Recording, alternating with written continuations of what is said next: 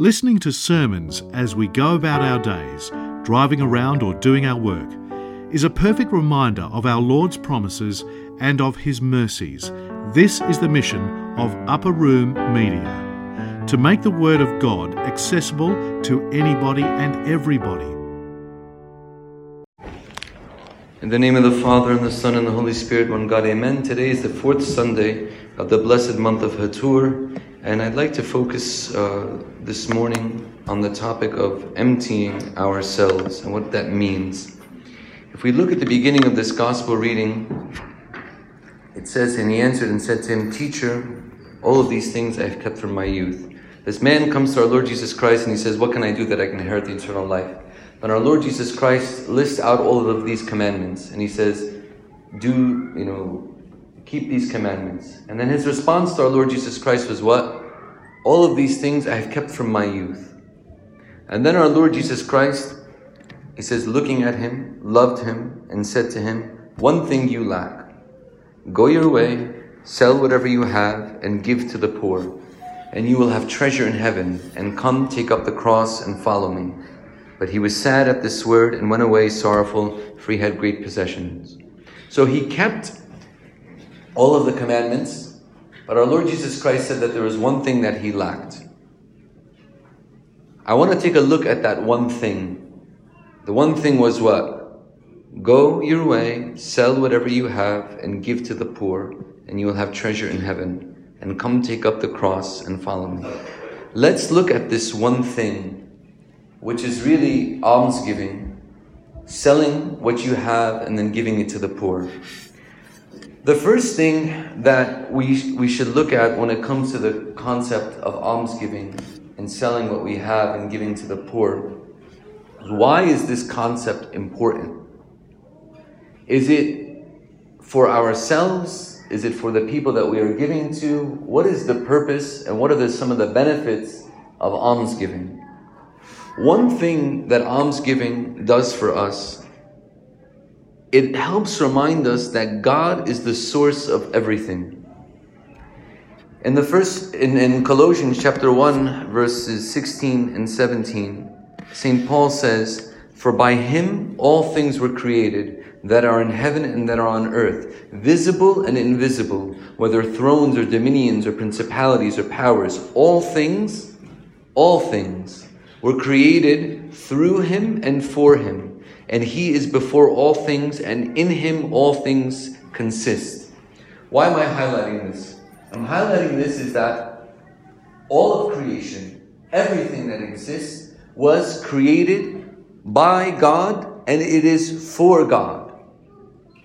Like St. Paul says, all things were created through him and for him.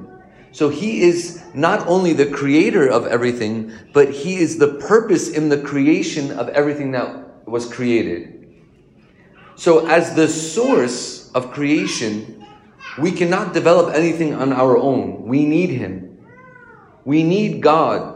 Like, for example, if you look at any invention, anybody who invented anything in this world, nobody invented raw material.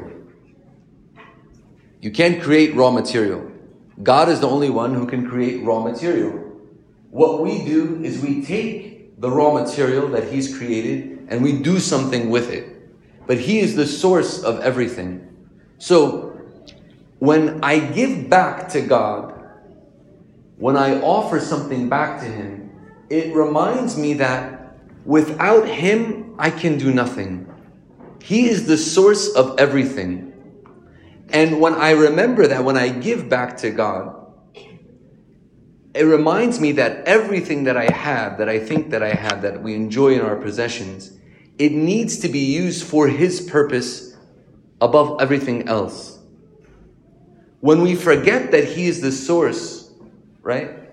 This is why almsgiving and tithing, it's not just something that is for financial purposes or to feed people or to give money to the church or whatever. It's not just because of our tangible needs. There's a spiritual element to it. And when we don't practice almsgiving, we forget that God is the source of everything, and we hold on tight to our possessions. And this was the problem with this man. He held on tight to his own possessions. He didn't want to let them go. He found his joy and his purpose in his possessions. Even the question that he asked God was what? How do I inherit the kingdom of God? Obviously, we believe in the inheritance of the kingdom of God, but not in the way this man thought of the inheritance of the kingdom of God.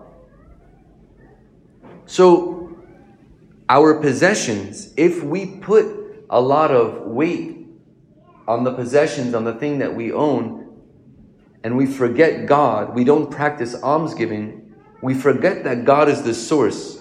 It was created for Him. Well, why was it created for Him? Why was it created for Him? It's to glorify God and the goodness that He has for all of humanity. He is that source of goodness. So when this man addresses our Lord as good, teacher, he says so incorrectly because he doesn't understand that he is good because he trusts in himself as goodness. When somebody who has a lot of possessions and doesn't practice giving to the poor and almsgiving, they trust in their own ability more than they trust in God. So, obviously, our Lord Jesus Christ is good. But when this man calls our Lord Jesus Christ good, he's not calling him good because he knows what goodness is. He doesn't understand who he's speaking to. So this is why our Lord Jesus Christ says to him, why do you call me good? He's trying to show him and remind him that God is the source of everything. So it's important for us not to put much weight in possessions. One, and to practice almsgiving. Two, because when I practice almsgiving, when I practice donations and giving to the poor, I remember that God is the source of everything, and it's not just me. The second thing that almsgiving does for us, we know when I was younger, maybe like in high school age or whatnot, I had like something that bothered me with the church and what was going on with my parents. Church was always telling me to not worry about possessions and to not care about, the things of the world and stuff like that. Meanwhile, at home, my parents were pushing me to be successful and to have a good career and to make a lot of money. And I was like, well, which one is it? What do you want me to do? Just tell me what you want me to do and I'll do it. And I was confused. How do we reconcile both? The church is telling us, give to the poor and don't love possessions. And at the same time, we want to be successful in life. So is it bad to be successful and to have things? Obviously, it's not bad. But when I practice almsgiving and what I do with those possessions, this is why it's an emptying of ourselves. In order for me to empty myself, I have to have something to give up. So I have to have that success and then willingly decide to give it up. It's an emptying.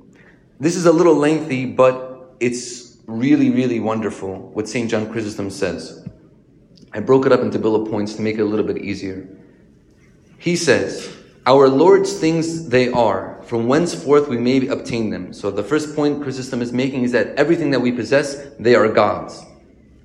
Number two, and if we distribute to the needy, we shall obtain for ourselves great abundance. So when we give, we will receive. And for this, it is that God has permitted you to possess much. So that when we possess, the purpose of those possessions is to give it. Not that you should spend it in fornication, in drunkenness, in gluttony, in rich clothing, or in any other mode of luxury, but that you should distribute it to the needy. So when I have the ability, if God has granted me success in life, number one, He's the source of that success. Number two, I take the purpose of my success in this world is not just to enjoy the things of the world. The purpose of it is now to give it back to those who are in need, to distribute it, to empty myself. So this is how we can reconcile the problem that I had when I was in high school. That I need to be successful, but not successful for my own self. Successful for who? To give it back. I work hard to give it back to the people who need it. Number 3. Look what St. John, look at this beautiful example that he says. He says, and just as if a receiver of taxes, so somebody who receives taxes, having in charge the king's property, should not distribute it to those for whom it is ordered, but should spend it for his own enjoyment, he would pay the penalty and come to ruin. So he's saying the person who receives taxes, like we pay taxes to the government, they shouldn't pocket it in their own personal pockets. So what Chrysostom is saying is that we pay taxes. If we paid the taxes and the government officials took the money that we paid for taxes and they put it in their own pocket, he's saying this is what we do, right? When we have a great amount of wealth and we don't distribute it to the poor, distribute it to those in need. So he's saying, similarly, the tax officials, when they receive the taxes, their responsibility is to do what with the money? To distribute it, to care for whatever, government things that need to be cared for. So he's using that example for us. Just like we receive, like the tax officials receive, our responsibility is to do what? Hold it for a time period and distribute it to those who are in need. He continues in the 4th point. Thus also the rich man, as it were, a receiver of goods, which are destined to be dispensed to the poor, to those of his fellow servants who are in want. If he then should spend upon himself more than he really needs, he will pay hereafter a heavy penalty. For the things he has are not his own, but are the things of his fellow servants. So this is how we can reconcile the problem that I had when I was younger, is that we are called to be successful and to work hard in this world and to gain success. But what is the purpose of that success? To distribute it back to those who are in need and to those who are in want. So it is an emptying of ourselves. And when we empty ourselves, the 3rd point is that when I give back to my fellow brethren, I give to Christ directly. Our Lord Jesus Christ says in the Gospel of Matthew chapter 25, whatsoever you do to the least of my brothers, that you do unto me. St. John Chrysostom is famously quoted saying, the rich exist for the sake of the poor, and the poor exist for the salvation of the rich. What does that mean? It means that the rich people who have ability to give to the poor help provide for the necessities of the poor in their lives. So, I'm helping them stay alive. If I'm rich and I have needs, if I'm rich and I have ability, one of my purposes is to give to the poor so that they can live. What we have is not our own. We are stewards of the things that we have. This is why our Lord Jesus Christ told this man, you have great possessions, but you lack one thing. You're attached to these possessions. We should all ask ourselves, am I attached to my possessions? And then Chrysostom, the second part of this quote says what? The poor exist for the salvation of the rich. Meaning that because the poor people are receiving from the rich are offering good works. So by offering their good works, by the rich people offering good works to the poor people are enabling the rich people to have good works. And by our good works, we are saved. So, when we give to the poor, we give to Christ directly. This is the 3rd point. The 4th point is in emptying ourselves.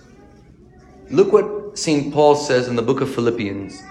Let this mind be in you, which was also in Christ Jesus, who being in the form of God did not consider it robbery to be equal with God, but made himself of no reputation, taking the form of a bondservant, coming in the likeness of men. This is an emptying of ourselves. Look what St. John Chrysostom says. He says, when someone who has the power to think great thoughts humbles himself, that one is humble. But when his humility comes from a lack of ability, that is not what you would call humility. It is humility of a greater sort to refrain from seizing power, to be obedient to death. So what St. John Chrysostom is saying is that in order for me to be truly humble, I have to give something up. I have to empty myself.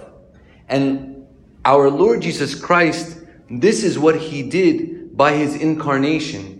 He emptied himself. In this verse here, it says, who being in the form of God did not consider it robbery to be equal with God. Like he didn't consider it like somebody was taking his position when he left the kingdom of heaven and took flesh. He didn't consider that. Do we consider our own positions in this life? And are we unwilling to leave our own positions? Are we unwilling to humble ourselves?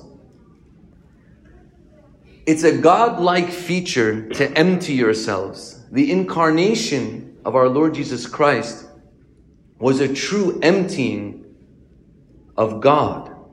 For God to become man, it was an emptying. It is more blessed to give than to receive. Like it says in the book of Acts, when St. Paul quotes our Lord Jesus Christ, he said, remember the words of the Lord Jesus, that he said, it is more blessed to give than to receive. It is a God-like feature to have a great amount of power, wealth, or whatever it is, strength in this world.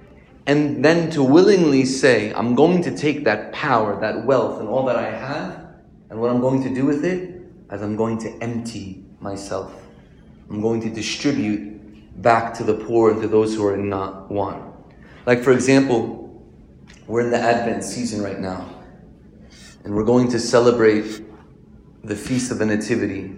And then there's a tradition that we buy each other gifts during this time of year. Sometimes we get so focused on the gifts, what I want, and our children, they think about what they want. I'm not saying don't buy gifts for your children. Buy gifts for your children. But what I recommend is teach your children how to distribute gifts as well to the poor, to those who are in need. Take your children to some volunteer opportunity and show them that there are people who are less fortunate than they are, and that they are also in want and in need. This is the true purpose of this Advent season. I mean, we look at this icon of our Lord Jesus Christ and his nativity. Look at the humility of God, who had great wealth, who was God, but chose to be born in a manger amongst animals. Who are we to not go and humble ourselves and distribute needy things to people who are needy? Teach your children these things. Let's not have them greedy and want more and more and more and more. So our society now is breeding greediness. We want more. We should want to give and distribute more, as much as we can. So I encourage you to do this with your family. Remember the poor in this season. Take your children and show them how to do acts of mercy and love to the poor. Because this is the true purpose of this season. It's not just giving gifts, right? It's not just, and then we all do this on, Christmas morning. We all text each other saying what gifts you got and, what video games you got, and, and we spend all like half the day playing with them, and then we look for the next thing. I remember because I used to do it too. But what I want to tell you is that let's not be your focus. Teach your children how to give. And then their perspective of this Advent season will change completely. When they see with their own eyes and with their own hands that there are people who are less fortunate than them, it'll bring the true spirit of this Advent Christmas season to life. So if we summarize what we said, the rich man, he kept all the commandments, but he lacked this one thing. And what was that one thing? It was giving to the poor. Giving to the poor has many benefits. Number one, it reminds us that God is the source of everything and not us. This is why tithing is so important. He is the source, not us. The purpose of success is to give back.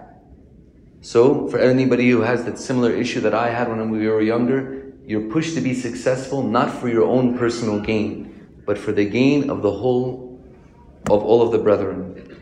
When we give to the poor people, we give to Christ directly. And we become like Christ when we empty ourselves. And the last thing, let us remember the less fortunate this season and teach our children and one another to give to the poor. And glory be to our God forever and unto the ages of all ages. Amen.